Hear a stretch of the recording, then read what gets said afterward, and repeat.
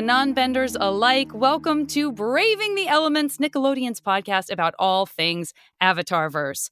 I'm Janet Varney, and I must be the first to report that our dear Dante Bosco is once again working on location. He could not be here today. I know how much he regrets missing this for a number of reasons, not the least of which is that he shares the same sentiment I do about having fans and new friends on the podcast. It's one of the major highlights of us getting to do this podcast together. So that's one big thing. Also, he really likes to watch people win and lose, and he loves to pick winners and losers. We might be lucky that he's not staring down the three of you who will not be talking about the thing that he wants everyone to be talking about, and I think you know what I'm getting at. So what I'm happy about is not so much that he's gone, but that we can have what I know will be a friendly yet exciting debate over which element offers the best bending. That's right. Now you all know. Anybody who's listening to this episode without reading the title or any of the information that you see underneath the episode, you've now known the surprise. It's happening. We are having a debate about best bending, and now you know why Dante wishes he were here, so that he could just mute everybody who's not the Fire Nation. And we're just not going to let that happen today. So he is going to listen to the episode like everyone else and see what everyone has to say. I'm so excited. I want to bring in our new friends, fans of the show, who are going to be our debaters for today. I have to say I watched some wonderful tape of all of you, so I feel like I know you a little bit. I would love to start out by welcoming Amanda Castrillo Foxworth. Hello, Amanda. Hi. Nice to meet you, Janet. Oh my gosh. I'm so glad to have you here. You are going to be arguing, perhaps in defiance of Palm Desert.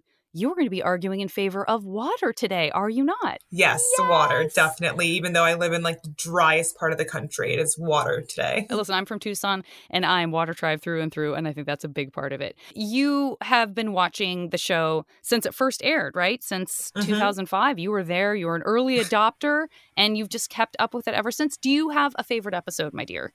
Oh my gosh, yes, I do. It's going to be The Crossroads of Destiny, especially the second part of it, because I remember distinctly what I was doing that day. I was literally sitting on the floor of my cousin's house. I was 9 years old, I'll never forget. And I was just like mortified by the end of that episode. Like, I think that was like a core memory, because if y'all know what happened at the end of that episode, and I was like, wait a minute, what?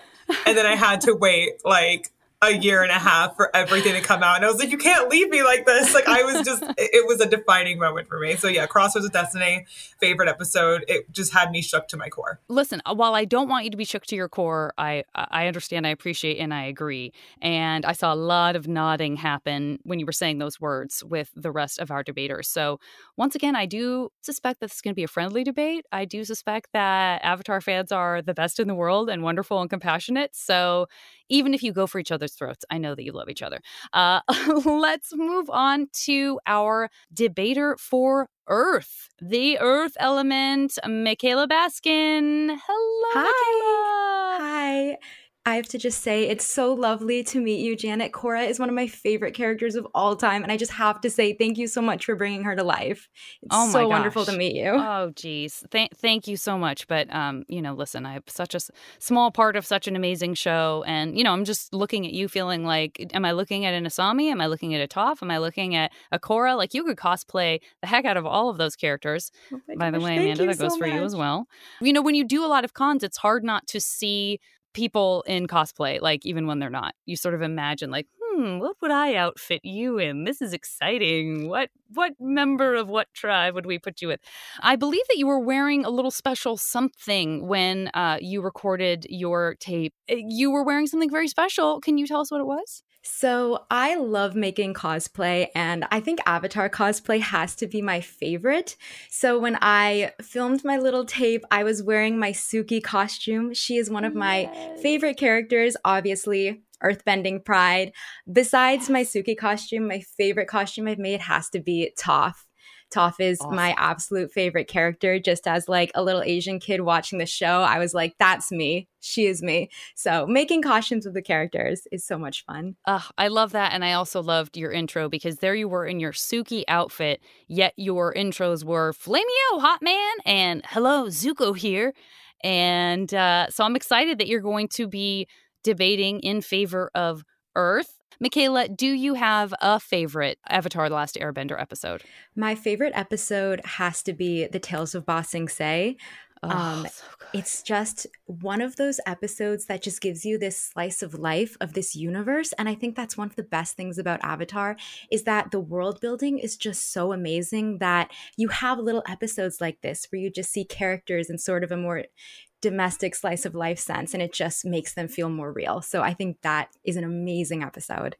Great choice. We've got a couple of very strong choices here. And that takes us over to our air debater. Please welcome Suraj Muralidharan. Suraj, hello, my Great friend. to be here. Hello. Now, first of all, I want to say, arguing for air, you have a beautiful, serene background. Exactly. That's what I was going for. A light color, and then the glow from a light coming from somewhere has given you this kind of aura. It's almost like a halo behind you, almost maybe like a spinning ball of air is back there representing.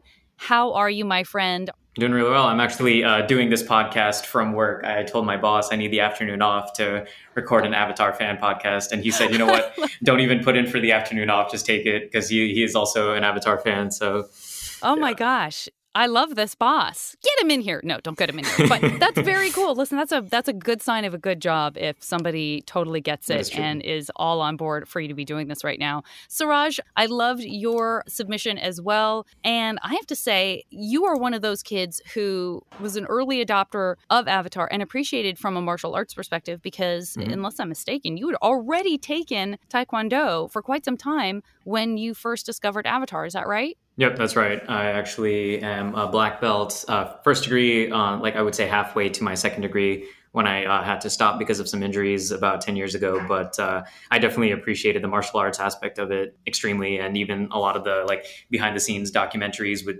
Sifu Kisu and like getting to know the different like martial arts styles, it definitely like spoke to me quite a bit. So that was definitely probably what drew me in most to Avatar in the first place, in addition to the world building. Yeah. Fabulous. This is not a debate, so no one wins on this one, Suraj. Do you have a favorite that you would like to toss in as well? Yeah, I think for me, it has to be the beach, simply because it's the first time we really get to see Zuko's squad kind of just be teenagers, or should I say like failing to be teenagers. So I think everything from getting to see them like socialize at the party to Azula taking volleyball way too seriously and just getting completely rejected by that guy for being insane. I got to relate to it as a high schooler a lot. So I would say that's probably my favorite, just from a humanizing the characters perspective. Such a great choice. Truly the episode that most humanizes, and perhaps the only episode that really does humanize Azula. So love that choice as well. You have each named one of my favorites as well. Let's move on to our final debater. If you're keeping up, then you know that this is the person who is going to be debating in favor of the fire element, fire bending. And I am looking at someone fabulous with a screen that is pouring fire in the background. We are wearing something that is representative of fire. I also see some less fiery friends back there like Naga, which I'm very excited about. Nick Mayfield, welcome to Braving the Elements. Hello, my friend. Hello, Flamio. It's lovely to meet you. Flamio back at ya. And you found the show. Did you start watching the show right away? Yeah, as it aired. Oh, fantastic. So we got some people who recognize what was special about the show very early on. Always exciting. Yet we always welcome people who are coming in for the first time who just discovered the show. But Nick, I think you mentioned, and it reminded me that almost all of you mentioned, the mystery of Zuko's mom. Like really having to be, because you were watching the show early, you did not have the answer of what happened to Zuko's mom. Nowadays, if someone finds the show for the first time, you can point right over to a comic, right over to a book and say, guess what? You're fine. Like, you're set. You didn't have to live with the nightmare of not knowing like the rest of us. Right, Nick? Oh, yeah. And to give a double fake out on the Zuko's mom, in the main series and then in a little sneaky mention in Korra, the amount of rage that I had as a young adolescent, I mean, it's literally the Zuko. They're like, what do you mean? Where's the rest of it? I was like, well, how could you do this? But it's good. That strong reaction means it worked and I cared. That's right. And you are one of those people that I always love meeting who you're ready to watch it from the very beginning with any friend who hasn't watched it. Is that about right? I just did a rewatch for me and a first time watch with a couple of my roommates over the past year. And it was just so lovely to watch it through their eyes. It's like, I think the best way to watch it, because you see someone slowly piece it together and experience this amazing world for the first time. It's so true. I see all of you nodding. I couldn't be less surprised that you are also folks who are ready to share this show with friends who have not seen it yet without shaming them for not having seen it. Sometimes it's hard for us to do that. So it's like, you haven't, would you? You know what? I'm going to put it on right now. Everything's going to be fine. You're going to fall in love. I envy you. I want to see you see it for the first time. It's going to be great. Okay. Again, I am very bad at picking winners. So this is, for me, not so much about that. It is more just about really getting to celebrate all these wonderful elements and the bending that comes from them. Again, representing Dante, Varney, someone's still got to win. This is a debate, Varney. Come on. So let's start with defense. Let's start with what makes your element that you've chosen represent the best defense of all of the elements. We'll break it down into pieces like that. And let's start with water. Amanda, why don't you get started with what makes water such a great defense? Alrighty, so water in general is just awesome. So water is a great defense because it's so versatile. You can make it solid. You can make it steam. You can make it just completely in its normal, natural, wet state. It's so versatile. You can make a barrier. You can like submerge someone in it. It's such a versatile element, and you can literally put it into any form of hardness or softness that it's perfect for defense. So like, for example, the one scene was in the finale where Katara and Azula were squaring up, and she literally like takes water out of the sewer and freezes them both and uses the fact that she's a waterbender to her advantage because she can melt the water, she can heat it up, but Azula can't. So she literally swims through the little ice crystal she made. And it wasn't even really an attack. It was more so like making sure that Azula didn't strike her with lightning. So it was defense. And that example alone shows just how powerful water is in that aspect. And I remember seeing that scene for the first time. I was like, that was wicked. Like, it was so cool. So yeah, I think anything that is that versatile just automatically is better. We do love versatility. Strong argument in favor of water, Amanda. Michaela, what are your thoughts on the defense tactics of Earth? All right. I've got two rock solid reasons why earthbending has the best defense. So the first is that, like Toph explains to Aang, the nature of earthbending is to meet attacks head on. And because the other elements are less solid and more fluid, they don't provide as good of a physical shield or coverage against attacks. They often have to dissipate the, say, fire coming at them, or to redirect or sidestep the attack in some way. Whereas Earth is very strong as an element, and the earthbending style is to meet attacks head on, which I would argue is the best form of defense. Reason number two is that, of course, earthbenders can learn the ability to sense their opponent's vibrations, and they can see where multiple opponents are at one time and even sense attacks before they happen. And that is a skill that is so unique to earthbending that no other element has. And it is the perfect defense when you can literally see the attack coming before it comes. And then also you can make a cool full body armor suit out of rock like we saw Toph and Aang do, and metal. I think that's objectively very cool. She's just running around like Iron Man. It's a cool defense. It's very true. Once you throw metal in there, some of these like extra, Amanda, you exercised restraint and didn't bring bloodbending into anything. But that's not as much of a defense as maybe an offense. So we'll see if that comes into play. But some of these elements do have these sort of like toppers on top where you're like, oh no, and metal. Okay, that's pretty amazing, pretty impressive. And you're so right that the experience of watching and learning how Toph saw is mind-blowing. What a great moment in the series. Very, very good arguments, my friend. Looking good for both water and earth. Let's bring in some fire. Nick, talk to me about the defensive tactics of fire, because I don't think people really think about fire as being a defense as much as an offense. So how do you see that? Yeah, Janet, I'm not sure if people are ready to have this conversation, but unfortunately, everything's about to change. To quote perhaps one of the wisest characters in the series that, unless I'm mistaken, is a firebender, fire is the element of power. The people of the Fire Nation have desire and will and the energy to achieve what they want. So I want everybody to go on a little journey with me. I want you to imagine the thing that you are the most passionate about in this world. What lights your personal fire? Whether it's Avatar: The Last Airbender, whether it's The Legend of Korra, your loved ones, the ones you hate, whatever gets you going. Imagine being able to translate that into actual energy, into actual flame wherever you are at any point.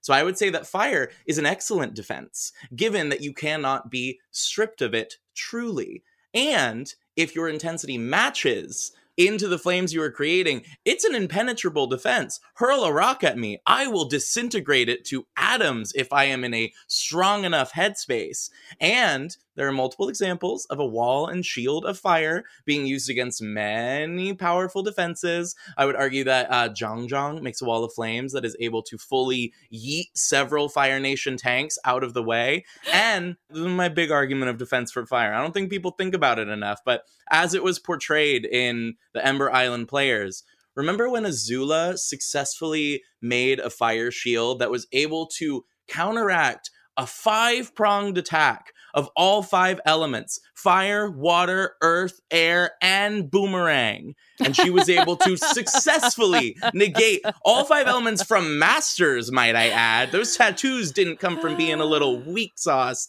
airbender, and take them and disappear herself. So I would say if you're coming at me and I've got fire on my side, I'm not that stressed. I'm happy for you, but I'm not concerned. I love this argument. Sokka lovers out there, upgrading him to the element of boomerangs is extremely satisfying. I think we could all tip our hats to that.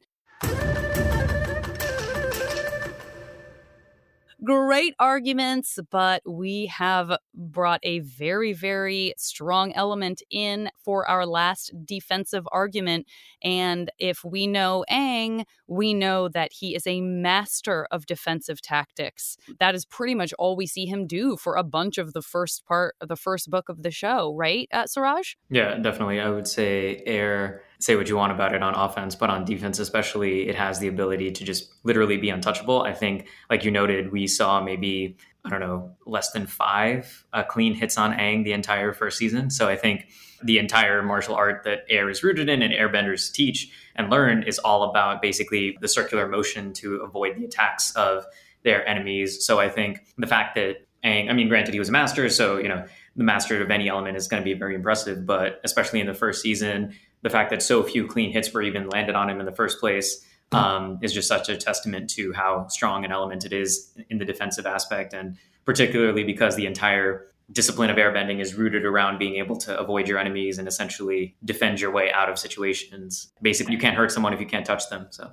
beautiful. And, you know, what a weight to have on the element of air and airbending. I mean, definitely Appa is an airbender and is amazing and is fierce and strong and a fighter in his own right. But in terms of humans, you know, we only get to see one example, really, of airbending, a consistent example through the first series. So everything that we're kind of leaning on just within Avatar: The Last Airbender, not even thinking about Korra, kind of does fall on Aang. And so I think being able to make that strong of an argument with only one person to point to says a lot in and of itself, right? Because we never see the same kind of power and force that we see from all of the other elements banding together with this big group. You get the goosebumps when you see like all of this whole set of soldiers of any of the other elements, and then it's like Aang on his ball of hair doing the best he can.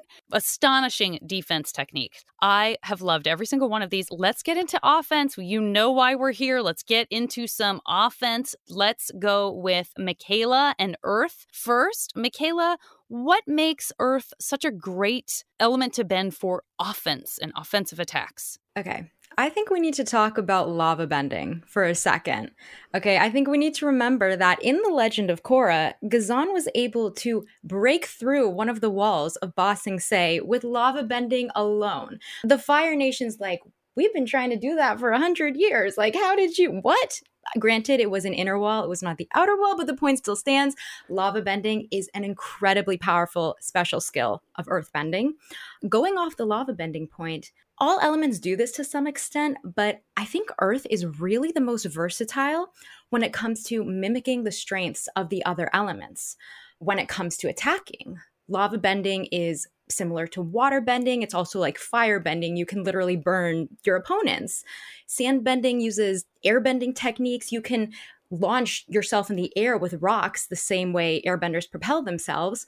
And because of the adaptability and the versatility of earth as an element, earthbenders are able to use offensive techniques from all the forms of bending, which makes them the strongest, in my opinion.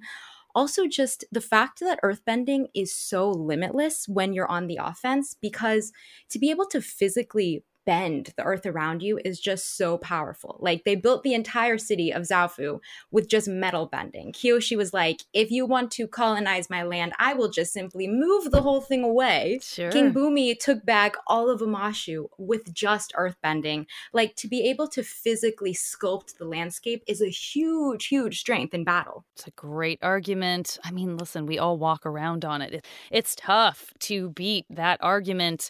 And yet, I'm excited to hear what, Nick, you have to say about offense and fire. Well, fire is, to borrow a phrase from Amanda's team, swimming in options when it comes to offense. What was that phrase? It starts the whole show. I believe it was everything stayed the same when the Fire Nation attacked. No. Everything changed. Fire has insane destructive capabilities. It is an absolute powerhouse. And honestly, all it took was a warped perversion of goals from the Fire Lords to make it into an indomitable element that was only being used at like a certain percentage of its true capability. They were playing with the warped, twisted, hate-filled version of firebending, and they still managed to mostly take over the world, sans the Northern Water Tribe and Ba Sing Se, both of which were only intervened with by the actual Avatar. Had you not had Avatar Aang doing all of his little spirit mumbo jumbo in both of those places, the Fire Nation would have got in there. And look, I'm generally a pacifist. I'm not saying I wanted them to do it, but I'm saying they could, and in many ways did. Also, overall, firebending has multiple advanced techniques that are just straight up raw destructive power. Lightning bending has no equal. You want to know what the equal to lightning bending is? Another person who can manage redirecting lightning, and that's only going to come from a firebender. And that's not even to go into combustion bending, which is its own kooky little thing that is so powerful. Even a mostly realized Avatar is struggling in a one-on-one battle with any combustion bender. And yeah, that's overall what I have to say about the offensive capabilities of the Fire Nation. I feel like they demonstrate their case very well in the docuseries Avatar: The Last Airbender. Yeah, I mean, I will say you're making really, really strong points. We all knew that you would hit it out of the park with fire when we're talking about offensive techniques. In my mind, because you brought up, when you start bringing in those fire lords who are corrupted, there's some part of me in the back of my head when I think about Zhang Zhang that I almost worry about the balance of fire and worry that something about the fire almost tempts you to exploit it in that way. And I don't know. So that's a downside, but maybe, right? I would argue that I have more respect for a master firebender than any other element. Waterbender loses their mind. Oh no, things got wet. Earthbender, maybe a building breaks. That's a bummer. Airbender, a gust of wind. Firebender? That's bad. When you're playing with that level of high stakes and you can manage that, I think that you have achieved a level of inner peace that makes anyone else pale in comparison. Things get wet. And there's a gust of wind. I mean, these are very strong words. I've been described as hot-headed. Amanda, I saw you raise a finger in defiance of what just was said, but I have my special order that I'm going in so everyone gets a chance to go in every order. And Suraj, that means I'm going to need you to step up to the plate with the offensive strengths of air, and feel free to also defend yourself against Nick saying that a gust of air is what would happen if you get. Yeah, I was going to say those are fighting words. Yeah, so I would say for me, the apparent lack of destruction and so to speak, gust of wind that air might be construed as, it has two main things kind of, let's say, fighting for it. And I would say those are ubiquity and lethality without having to be super specialized. So the other elements can make a great case for why, their special abilities can be very lethal and just kind of game ending for so many opponents. But I would say for air, you actually don't need to be that much of a master. I mean, granted, Zahir was dialed up to master very quickly, but even then, you don't really need to be that practitioned in the element to be able to literally bend the air out of someone's lungs and cause them to asphyxiate. Now, granted, most airbenders were raised to be peace-loving and never be that violent. So as you mentioned, Janet, I don't think we ever really got to see the full lethal power of airbending unleashed until much, much later. But I would say the lethality of it is very underrated. And then the second part, as I mentioned, is the ubiquity. This is also similar for fire, but the fact that anytime you're not in space and you have oxygen around, you can use airbending, I would say make it very, very offensively potent. So yeah, just the ability to bend it almost anywhere and use it to great effect without having to be one of the masters of it who know how to either do like lava bending or combustion bending or blood bending. And I think one last side note, fire, just because Nick wanted to come at me, I'll come right back. As offensive as fire bending is, I would say it's probably getting to the point of diminishing returns if, let's say, a combustion bender was so powerful that he blew off his own arm and leg. I think at that point, you might have to ask yourself if all of that offense is really a good thing in your favor or maybe not. So I'm just going to let that sit there for a little bit. I really want you guys to feel like you could laugh and make noises, because I want our listeners to understand the shade that's getting thrown and the laughter and the I mean, there's some good stuff happening. So I want you to feel welcome to we could get all of that on mic because it's delicious. I mean, listen, we're seeing a real gentle face off here between Earth and Fire. But I will say, if you want to start talking about Zahir, that's definitely raising it to a pretty intense level. And it's a pretty good point, Suraj. Let's hear finally from Amanda. Let's talk offense. Let's talk water, baby. People just get wet, Nick. Okay. Did you forget about a little thing called blood bending? Like Janet said earlier, because here's the thing, bloodbending is a subsection. That's not even talking about how you can literally turn water into knives. You know, like that one scene where Katara went after her mother's killer and she literally made, basically like rained down ice knives on this man. And just like getting into bloodbending, not only can you basically puppeteer someone like Hama, because her episode was called The Puppet Master. So she was literally making people walk into a mountain on, like, completely stripping them of their free will, literally turning people into puppets. She had a scene where she literally almost made Sokka run through Aang with his sword. She can make people fight each other. And so imagine you have a really powerful bloodbender on a battlefield and everybody has weapons and they start turning on each other. She doesn't even have to fight. So that, and also chi blocking, as well as taking away the bending of other benders. Because remember, Amon was a waterbender, and the way that he took away bending was through a refined form of blood bending. So you can literally disable your opponent in less than a few seconds if you get close enough to them, which is something that no other, unless you're Ty Lee and you know the chi blocking techniques, if you're a bender and you don't have that technique, you can't do that. So bloodbending alone, like you could literally like liquefy somebody if you wanted to, which would be horrifying. And then with anything else, you can raise the water levels, drowning people. You can turn water into ice, hypothermia, ice shards, ice knives, anything. You could boil someone. Think about that. Like just how many things you could do with water alone. This is getting into like horror movie territory. But like, if you really get into the nitty gritty of what water could do, it's not just getting going wet. It is like getting obliterated if somebody's upset enough. It's not funny. It's not cute. It's not nice. And again, with fire, just like Suraj said, it's like, what you going to do? You're going to get too powerful and you're going to blow yourself up. This conversation is really reminding me that people took that 70 years before Legend of Korra started to just really mess up all their elements and find out just how messed up and evil they could all get. Yeah, like Legend of Korra, you're like, real. so every element absolutely can be exploited by people and cause horrible things. You just don't have to see that as much in Avatar. So I guess we know what we were doing for those 70 years. That's progress. That's what's scary about it sometimes. Is only reason they didn't get scarier is because it was for children. That's right. And even that sometimes it's like, is it though?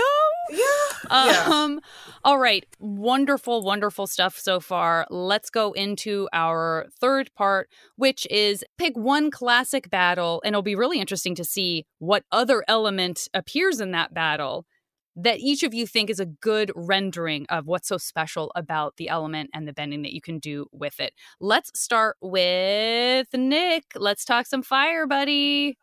There aren't that many notable firebending fights in Avatar: The Last Airbender. I was doing my research and I went onto youtube.com, typed Avatar: The Last Airbender official YouTube channel, sorted videos by most viewed, and I guess I found two kind of obscure multi-million view videos. I'm going to talk about the second place, which, has anyone heard of this thing called The Last Agni Kai?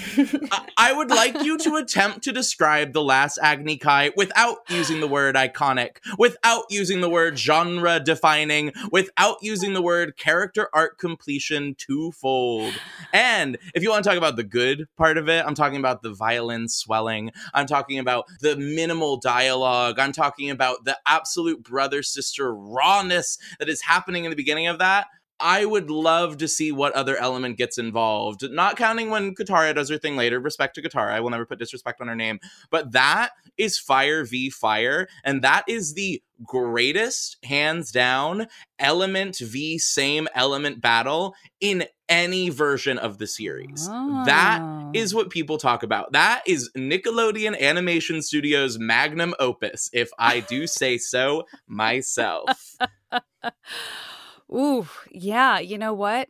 Just pitting fire against fire is a strong choice because you could have used this opportunity to show how fire bested another element. And you were like, I don't even need to go there. I can just stay in my own lane and still... I would have loved to have talked about the time that fire destroyed the other elements over multiple times. But when you're facing the best, you gotta face fire versus fire. Yeah, you went with something more obscure, to your point. You're much more obscure, so we gotta appreciate that.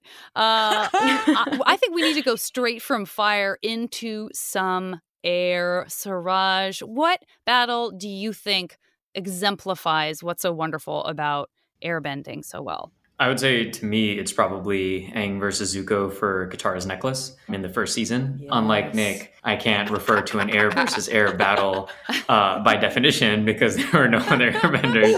But, it's in the title. But even then, I would say that battle specifically just shows... I feel like Zuko really comes into his own later in the series. I don't think that's a hot take, pun intended, but I feel like he's not as powerful as he was early on in the season, but he was still very powerful and, was trained by Iroh for so many years. And again, he's always compared to Azula and he gets a lot better, but people don't realize just how strong he was already. So to be able to go against Zuko toe to toe, just right out of the iceberg, I think people don't realize how powerful and really potent air is for that reason. And we actually get to see Aang, who, by the way, hasn't really been trained for combat against other bending disciplines, just kind of go toe-to-toe with him and actually make it out with the necklace. I mean, I think it's just one of those battles that just shows how a real master of air can just take anything that another element can dish out. And in many times it does feel like a war of attrition. So it's not as flashy as blasting someone with lightning. Again, also pun intended. Mm-hmm. At the same time, it just shows you how if you can just take all the beating from another element and then still essentially be there to deal the last blow because they've got nothing left. It just speaks to me very poetically about the power of air as a bending element. I love that. And it's really interesting. I love what you said about Aang not having the experience to fight these other elements and still showing up and holding his own even so early in the show. And it is an interesting juxtaposition with, Nick, when you're talking about the firebender versus firebender, it's like that is kind of what Zuko's been training for. Like whether he knew it or not, he's training with Fire Nation soldiers. He's training fire against fire, and ultimately thank goodness he did, because he's pitted against, one of the most powerful firebenders of all time. So it's actually really interesting that you both used examples to kind of show off the background of the character in that battle and what they were preparing for versus what they weren't prepared for and still had to go through. So great example, Suraj. I love that example. Amanda, what have you got in store for us with water? Okay, so I was marinating on this one. Oh, I love you all. I love puns so much. This is great. If Dante were here, we'd be like, wow, a lot of puns. You guys showed up with a lot of puns today. So I would have to say the scene, again, from like my favorite episode, Crossroads of Destiny, where Katara basically makes like the waterbending tentacles, and she can get like multiple opponents at the same time. And on top of that, that is where we also see her make this like ginormous tidal wave that literally washes everyone away. So regardless of like what these benders are doing one-on-one, she could literally, as with enough water in sight, just completely wash them away, like literally wash them away.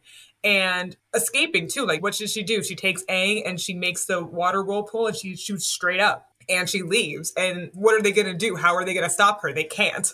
Or what are they going to do? Punch fire at the water? It's going to get taken out. Just the mere fact that water is so, again, versatile, and with enough water, you can literally just like take out basically an army of people all at once is absolutely bonkers. And then on top of that, the battle we have between Katara and Hama, which again, two waterbenders after each other. And you see all of the elements are obviously connected to the earth. All of the elements are obviously connected to your chi and your strength and all of these things all put together. But just the resilience of waterbenders, because Katara, literally having never bloodbent in her entire life, was able to overcome being bloodbent herself and like basically put it right back at Hama. And it kind of is even indicative of how you can redirect lightning. She literally redirected that attack and saved her friends and was able to completely take over that whole situation. And that's the biggest thing about water itself. It's just like it can consume so much, and it can give life and it can take away life and it can sustain life and it can completely wreck your life. Like it can do all of those things. So yeah, like those two battles right there just hit really hard. Strong stuff. That Hama episode, I mean, I'm going to have to say it, but it is chilling. I think what I didn't know about myself until I saw Avatar: The Last Airbender, and then subsequently, of course, had to record Korra when she gets bloodbend, that is now like one of my biggest fears. Like the idea of having something happen to you, at you, versus, and this is true for all of the things that, we've talked about, where what's inside of our bodies is also like, oh, we're all connected. We're all atoms. We're all minerals. We're all water. We're all air. We're all electricity, right? We're firing electricity in our brains. So all of those elements are represented inside your own body. So the idea of someone being able to control you is like almost scarier than anything external happening to you. And so when you first see that bloodbending, to me, it was like my stomach just flipped. It was like, oh, no, that's almost it's the complete worse like than loss of else. autonomy. Like you can't get out of it. Like, yes. Ooh, it's so scary. Great argument. I'm super afraid of bloodbending, so great argument. And let's finish up with Michaela. What Earth battle would you like to give as an example? So this is going to be a little bit of a different choice. I know you're probably expecting me to pick like a really epic earthbending battle, but I really want to talk about Toph as Melon Lord versus the gang in Sozin's Comet Part 1, because let's remember, this is Toph. This is one earthbender against a very skilled team of a firebender, a waterbender, a fan and swordbender, and the Avatar himself. So what does Toph do in this battle? She's supposed to be representing the entire Fire Nation army. So she actually just erects all these rock people soldiers from the ground to attack the gang. And I think we need to remember, she's doing all this from a distance. And these two things really show the strength of earthbending, because with fire, water, and air, they only go so far as you can throw them, okay? Earthbending, if I'm standing over here and someone's on a mountain over there, I can lift up a rock from a distance and hit them. I don't need to even be near them. And also just the fact that she is raising all these rock soldier people at once. Okay, yes, for the waterbending, Katara's octopus hands, she is managing a lot of water at once. But with the other elements, it's like, okay, you can shoot fire out of your right hand, you can shoot out of your left hand, maybe you can do it out of your mouth if you're as cool as Uncle Iroh. But earthbenders can manipulate multiple rocks with just one move. And this whole battle is just Toph on the defense going on the offense, and she's defending her position but doing it by attacking. And that pretty much sums up, I think, why earthbending is the best. It is the perfect combination of offense and defense, and it is just so adaptable to any situation. And you can yell things like, "I am Melon Lord," while you do it. You're so right. Points for picking a delightfully unexpected battle example to give. That was fresh. I loved it.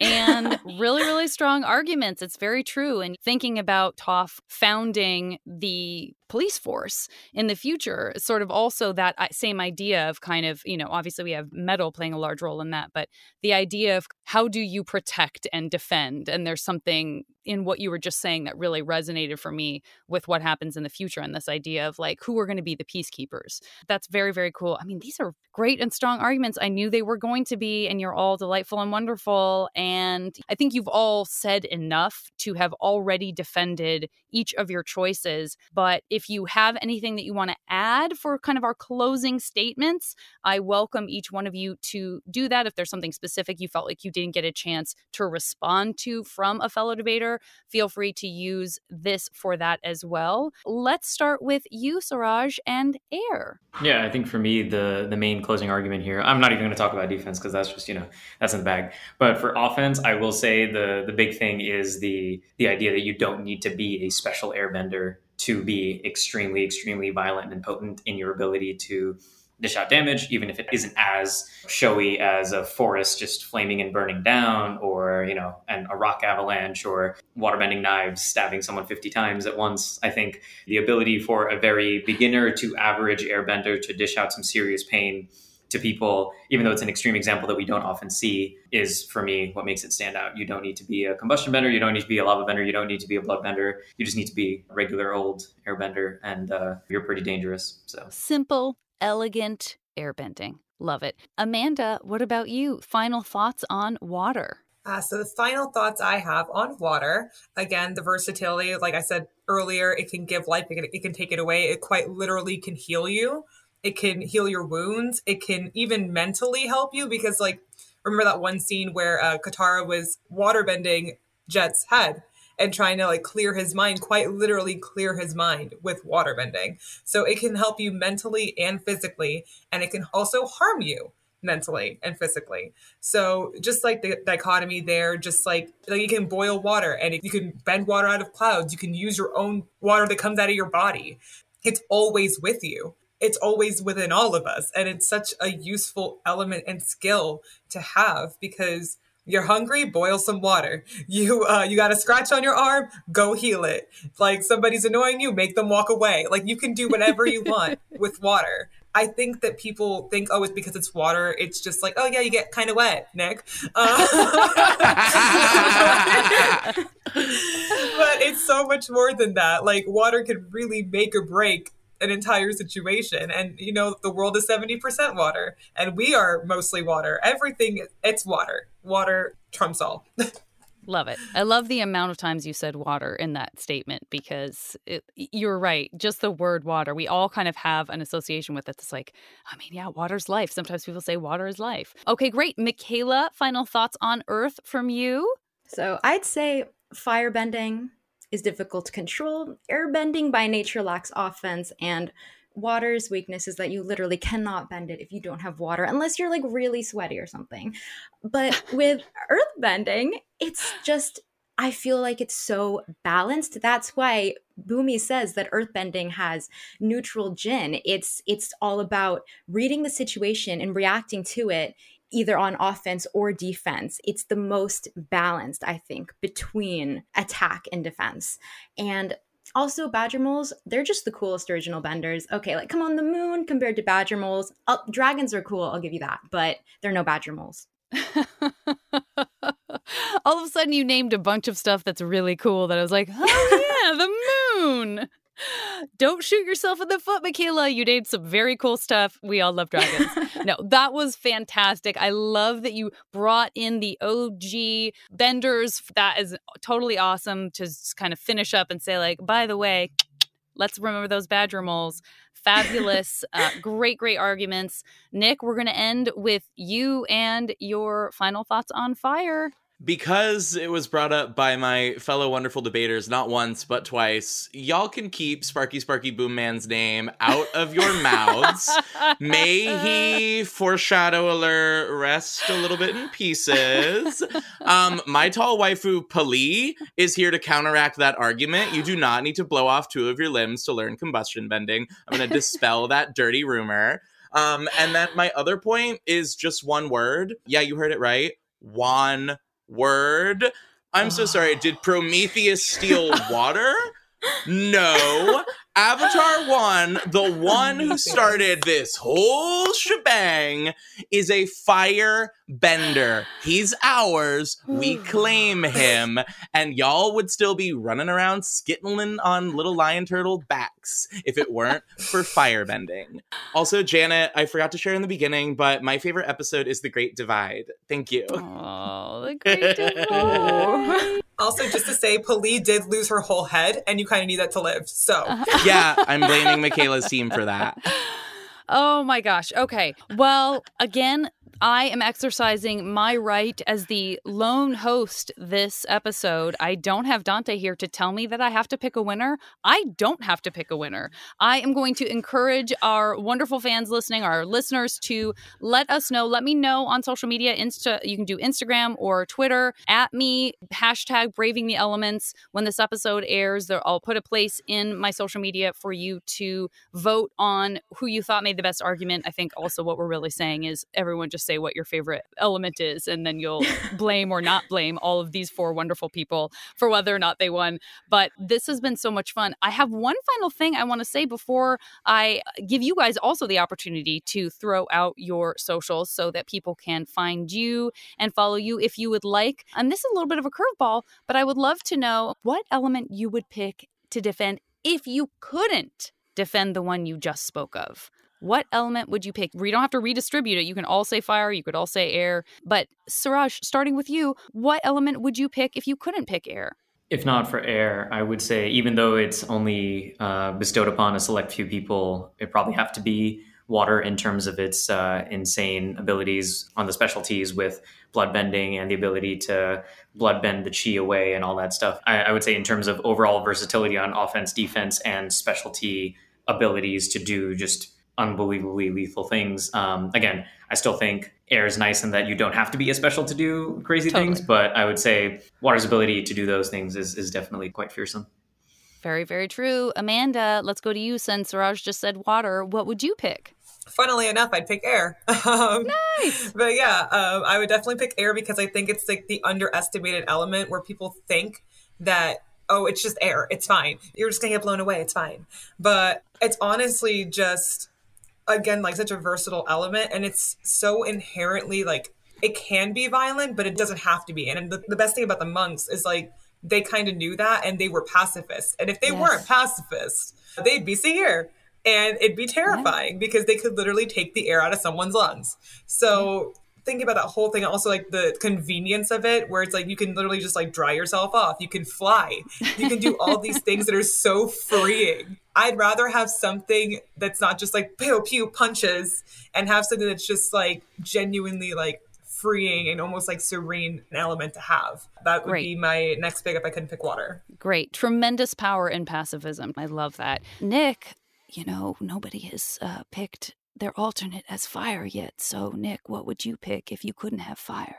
Well, assuming I don't take this personally, which I absolutely do, I would actually say that Suraj made a wonderful case for air. I want to fly, and I think that would be so fun. And for what it's worth, there's no cute way to say this, but I think they knew that if there was someone who was going to come for their gig, it was going to be the airbenders, which is why that was their first step on their checklist to world domination. Oh. Airbending would be very fun.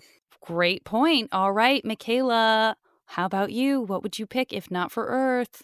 I have to agree. I think I would pick air. I think a lot of great points were made about we've only seen a very few amount of airbenders, and what we've seen from them has been so powerful. I can't imagine if there was the full air nation, how incredibly powerful that would be. And just also bending being so tied up in like spirituality and the spirits, and airbending being the most sort of connected to the spirit world. And I think that's a huge strength. And also, like Nick said, I really just want to fly. So yeah.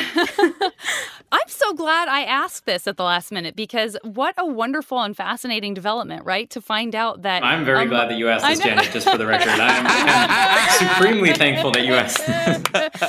I don't know. I mean, I would not have expected that. I don't know what I would have expected, but I would not have necessarily expected everybody who couldn't have already argued for air would pick air for themselves. I think that's absolutely wonderful, especially because we just talked about the sort of power in just being close to the spirit world, or the power in being able to fly, which is a very personal, non-violent thing, and the power of pacifism. So very, very cool. This has been so wonderful. I hope the four of you had as much fun as I did. This has been so great. Will you please let us know where people can find you if you would like, starting with you, Michaela?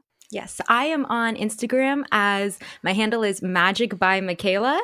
It's all my cosplay photos go there. So nice. I'll post some top stuff. Love it.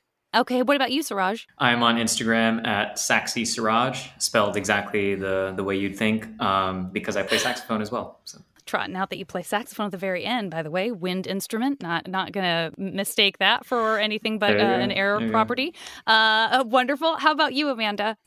So you can find me over all social media platforms, TikTok, Instagram, Twitter. My name is Amanda Just Vibin across everything. So Amanda, Just Vibin without the G. So yeah. Great. And how about you, Nick? You can find me over on TikTok at SlickGayField. It's mostly just Pokemon content and Avatar content. Wonderful. Friends, thank you so much. I hope I have the opportunity to have you back. I know Dante, again, would love to meet you, and is sorry not to be here. So on behalf of the Fire Nation, on behalf of myself and everybody else at Braving the Elements, thank you so much for being on. Everybody, thank you so much for listening. We will talk to you next week. Yay! All right, everybody, thank you so much for listening to Avatar Braving the Elements. And hey, make sure to subscribe, follow, leave us a review. All of that really helps the podcast so much, and we love you guys. Next week, we're heading to the Braving the Elements Vault for a super special blast from the past. It's our panel at the San Diego Comic-Con from last winter. You can follow me on social media at the JV Club on Instagram and at Janet Varney on Twitter.